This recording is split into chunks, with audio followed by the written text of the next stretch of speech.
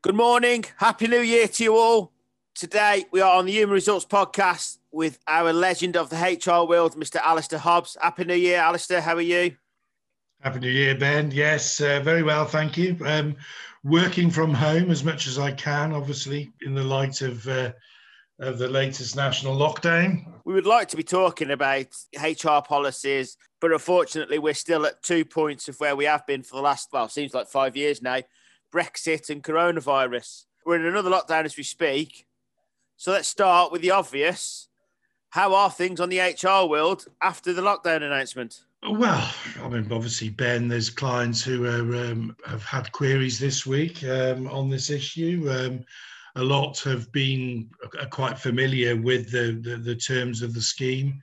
Some just wanted some refreshers. What we are inevitably seeing, of course, is in some cases we have employers with staff who have got problems with childcare, back to homeschooling in some cases, back to problems with internet connectivity and lack of equipment, kids in some cases with specialist learning difficulties who are not getting as much, or they're not in the school environment, so parents are having to be around to help. So yes, it's putting the inevitable pressures on home life and on business. So we're seeing a bit of that. Yes, there's been a number of examples this week with parents of children asking their employers, can they be furloughed?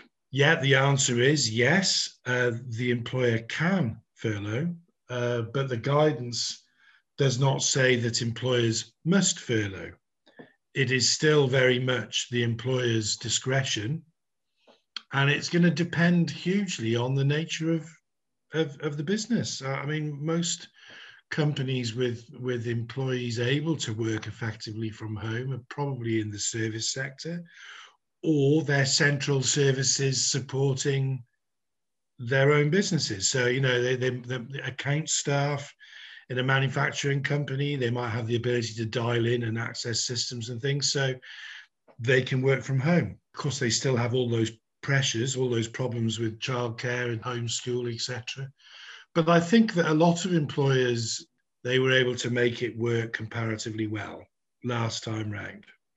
And indeed, we say last time round, a lot of employers have continued throughout the summer and into the autumn with staff working largely from home, maybe on a road to those, some going in. So I think it's better this time round in that regard. A lot of the pain of the early sudden lockdown that businesses experienced at the end of March and into April last year, they've adapted and they've found a way of making it work. So it's not been as bad this time round, Ben, but yes, it's got its individual problems. There are people with kids who are finding it difficult, and obviously if you're a manufacturing business and your staff member who's asking you happens to be a production line worker, well, they can't work from home, can they? No. Can you furlough them? Well, that just depends on your resources, your order book, profitability. And as a matter of policy, the difficulty is you give to one and you've got a queue outside your door. So you have to balance convenience with operational need. It's tough, but we're having those conversations. We've been having those conversations all week, with clients. We've come up with a few alternative solutions. Maybe an employee has asked for furlough, but after discussions and looking at it, they've actually changed their hours of work. They're coming in earlier and leaving earlier, going part-time in effect. Works out not too far off the kind of 80% they might have got on furlough, but they're able to spend pretty much all afternoon helping to support the home environment where there are some complexities. So talk it through with your advisors, talk it through with your staff. Look for solutions rather than just say no. They might exist. Generally, it's worked out better this time round. But I was reading somewhere on Facebook, somebody asked a question on a forum, and I'd like to put this to you. They've clearly seen that person has broken COVID rules away from the workplace. what do they do then? Can they furlough that person? Is it a disciplinary issue? What is the situation? They were asking for advice. What's the situation there? Yeah, that's a difficult one, Ben. I mean, the fact is, if somebody is putting themselves at unnecessary risk, it can, of course, have a potentially devastating effect on the workplace if somebody was to bring that in. But how do you establish the causal link between one sight of somebody in breach with them actually catching it at that occasion and bringing it into the workplace? I mean, we certainly all last year, once lockdown eased, there's been examples of employers reiterating the importance of social distancing and following the rules and the impact on the workplace.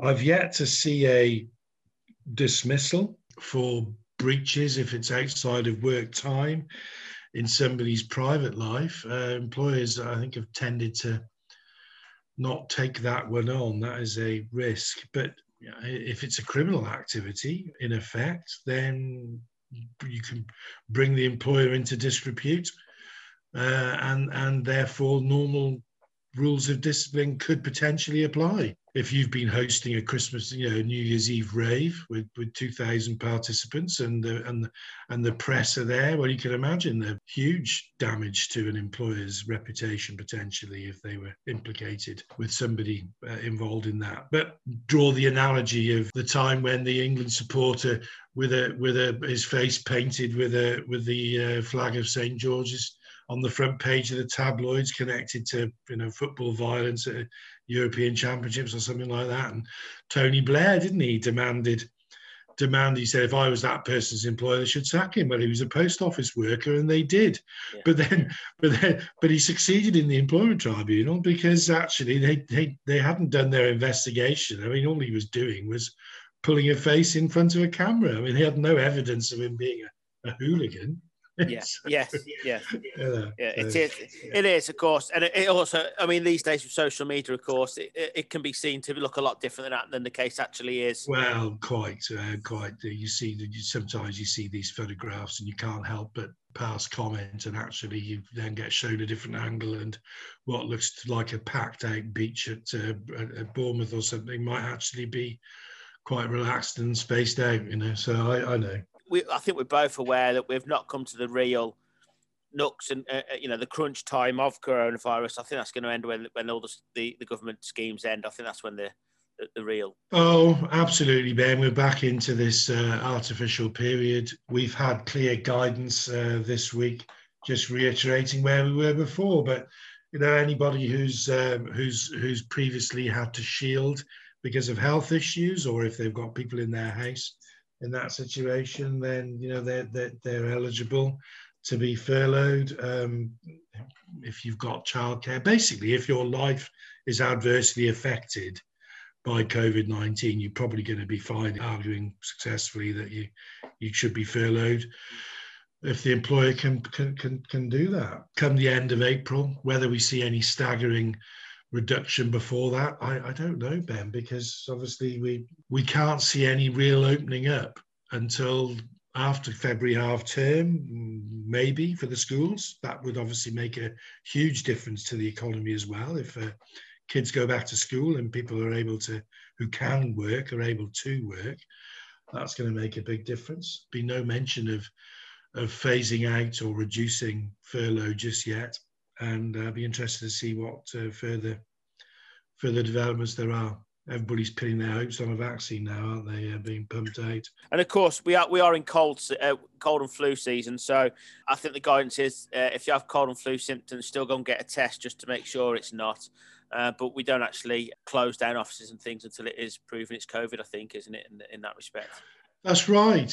Although I was interested to see yesterday, Telford and Wrekin Council, for example, locally, they've want people without symptoms to go for voluntary tests, which I must say, I mean, I don't really necessarily want to go driving around to a testing centre if I didn't think there was a chance or a reasonable chance that I actually had it and was displaying some symptoms, because I wouldn't want to bump into somebody who did have a few symptoms. Yeah. It is. It is. But so it's interesting to see that they're wanting people to come forward.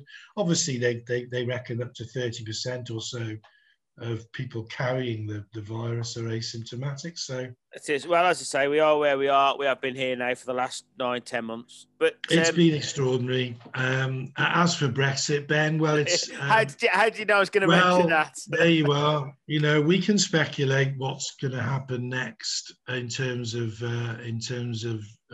change. Obviously, the big thing for businesses right now, immigration and work permits. If you've got EU nationals working for you, if they were with you before the 31st of December, then fine, you've got until June, I think, for them to make sure that they've got registered as settled status here.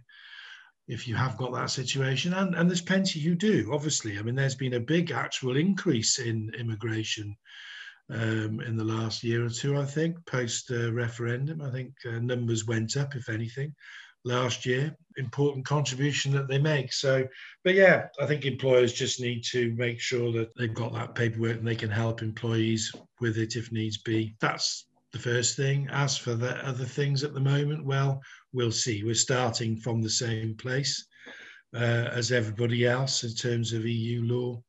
I can speculate on things that might change, but I think let's see. I'd be interested to see. I think areas around agency work and working time is another one. Those are couple of areas where EU and UK interpretation might start to diverge a little bit. Don't wish to speculate. There's no immediate big change on the horizon that I've seen just yet. I mean, at the moment, we're just seeing where the extra friction at the borders are, and depending on which side of the political fence you are, you make more of it in some cases and less in others. There is clearly a lot of new bureaucracy around sources of origin and products and things like that. There's quite a lot more paperwork. There's a bit more VAT paperwork and things like that. So it is causing friction, Ben.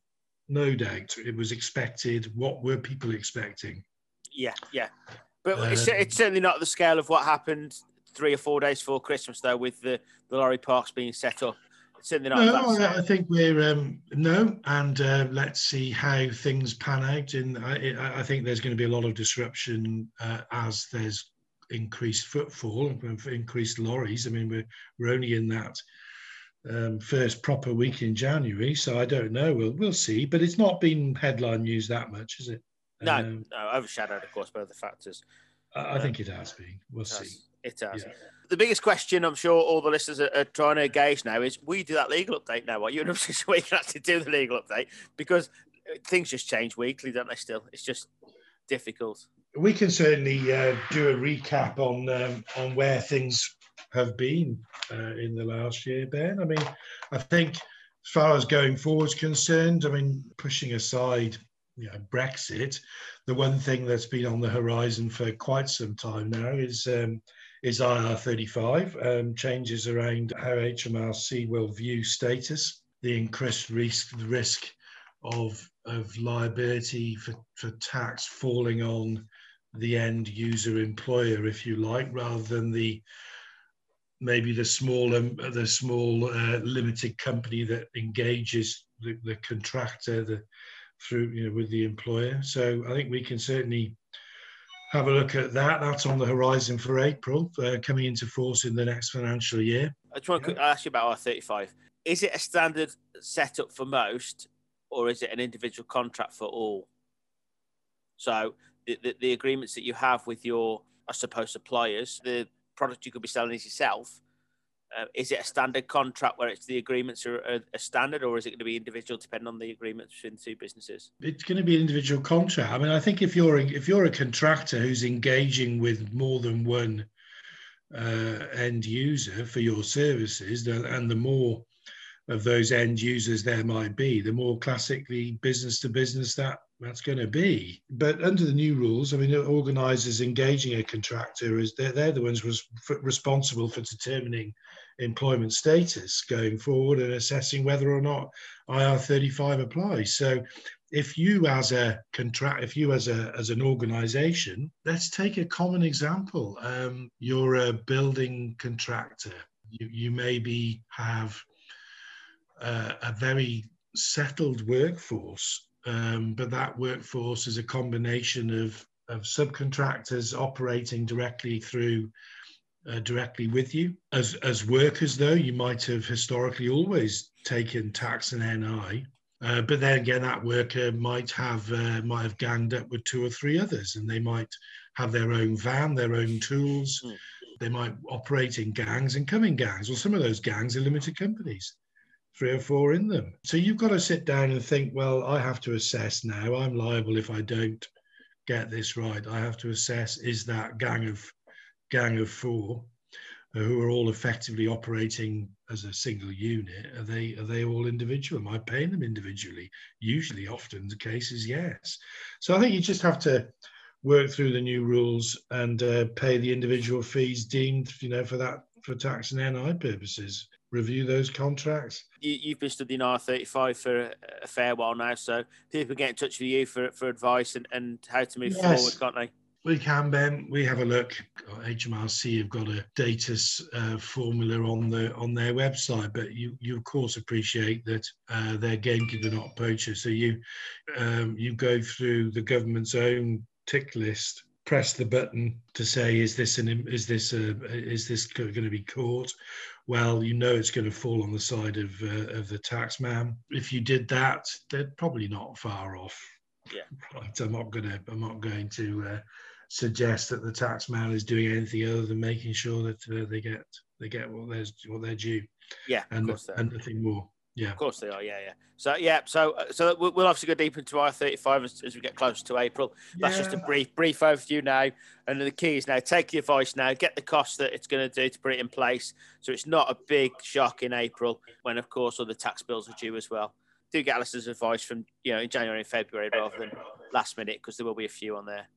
Yeah, I think that I'm just thinking about what other changes there might particularly be, Ben. I mean, there was some consultation about extending. You might remember this; it was the national news, but talk of extension of maternity rights for returning parents to work, and extending that right to in relation to redundancy. Give an extra 6 months protection effectively, so that employees coming back from periods of maternity are not finding themselves quickly made redundant once they're outside of that statutory protection period. I think the problem is a lot of businesses will make do or find other ways of doing things while somebody's been on maternity, because it's quite a lengthy period of time. Businesses have to move on. So inevitably, it's been the case that sometimes employees have found themselves made redundant fairly quickly after return. Yeah. Especially if they've sought or they've been turned down for things like flexible working requests, sometimes arguably in bad faith. So there's possibly some changes on the way in relation to that extension of that protection period. Otherwise, we're just, again, totally dominated by the current crisis that we are in. I think you're right, and I think that's the point, is that what we don't want now is things just to be chucked at us because of all the delays we've had through coronavirus and Brexit. We still need a steady updates rather than everything coming to us. Businesses need to know, don't we? I mean, undoubtedly, the decision to extend the furlough scheme further was taken at a time in the autumn where a lot of people had already lost their jobs in certain sectors because of the increased cost to the employer, whilst they hadn't seen the pickup in business, or they were affected, like the hospitality industry especially, affected by the fact that they couldn't open, or they were under such restrictions that they just could not make businesses viable.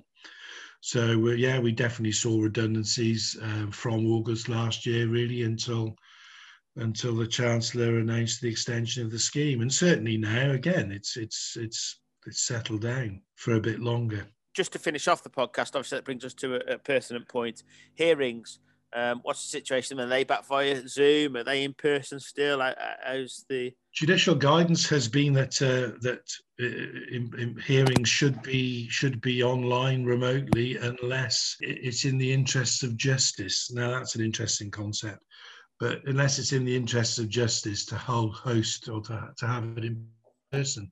Now, practically, that's going to depend on the facts, but the obvious one might be, does one of the parties have some sort of disability, whether that's personal or just their circumstances? You know, let's face it, if you lived in Ironbridge at the moment and you had to conduct a video tribunal hearing, likelihood is you won't, because you'll be lucky to have the broad bandwidth to conduct a hearing. With the weather as well, of course, is going to affect that. Yeah. So I mean, you couldn't reasonably. I think you would have to apply to the tribunal and say it's not in the interests of justice. I cannot conduct this like this. Similarly, though, there might be some need for reasonable adjustments because of somebody's own circumstances about something that requires a bit more care in how to deliver it. But yes, certainly the expectation is that for the foreseeable future, whilst we're in lockdown, hearings really ought to be remote. Interestingly, before Christmas, though, even in areas like Bristol, which was Tier 4 at the time, parties had to attend a hearing I had just before Christmas, notwithstanding the fact that it was Tier 4. The judge said, no, we're a special dispensation. A week or two later, though, I think they'd have to say, yes, it wouldn't be appropriate. We should switch it to video conference. Now, as always, a very important update to the world. Please do contact Alistair at Human Results. He will give you the best advice around. So for this podcast, we hope that we can bring you some more positive news about things progressing over the next couple of weeks. Alistair, for today, that's brilliant. Thank you, Ben.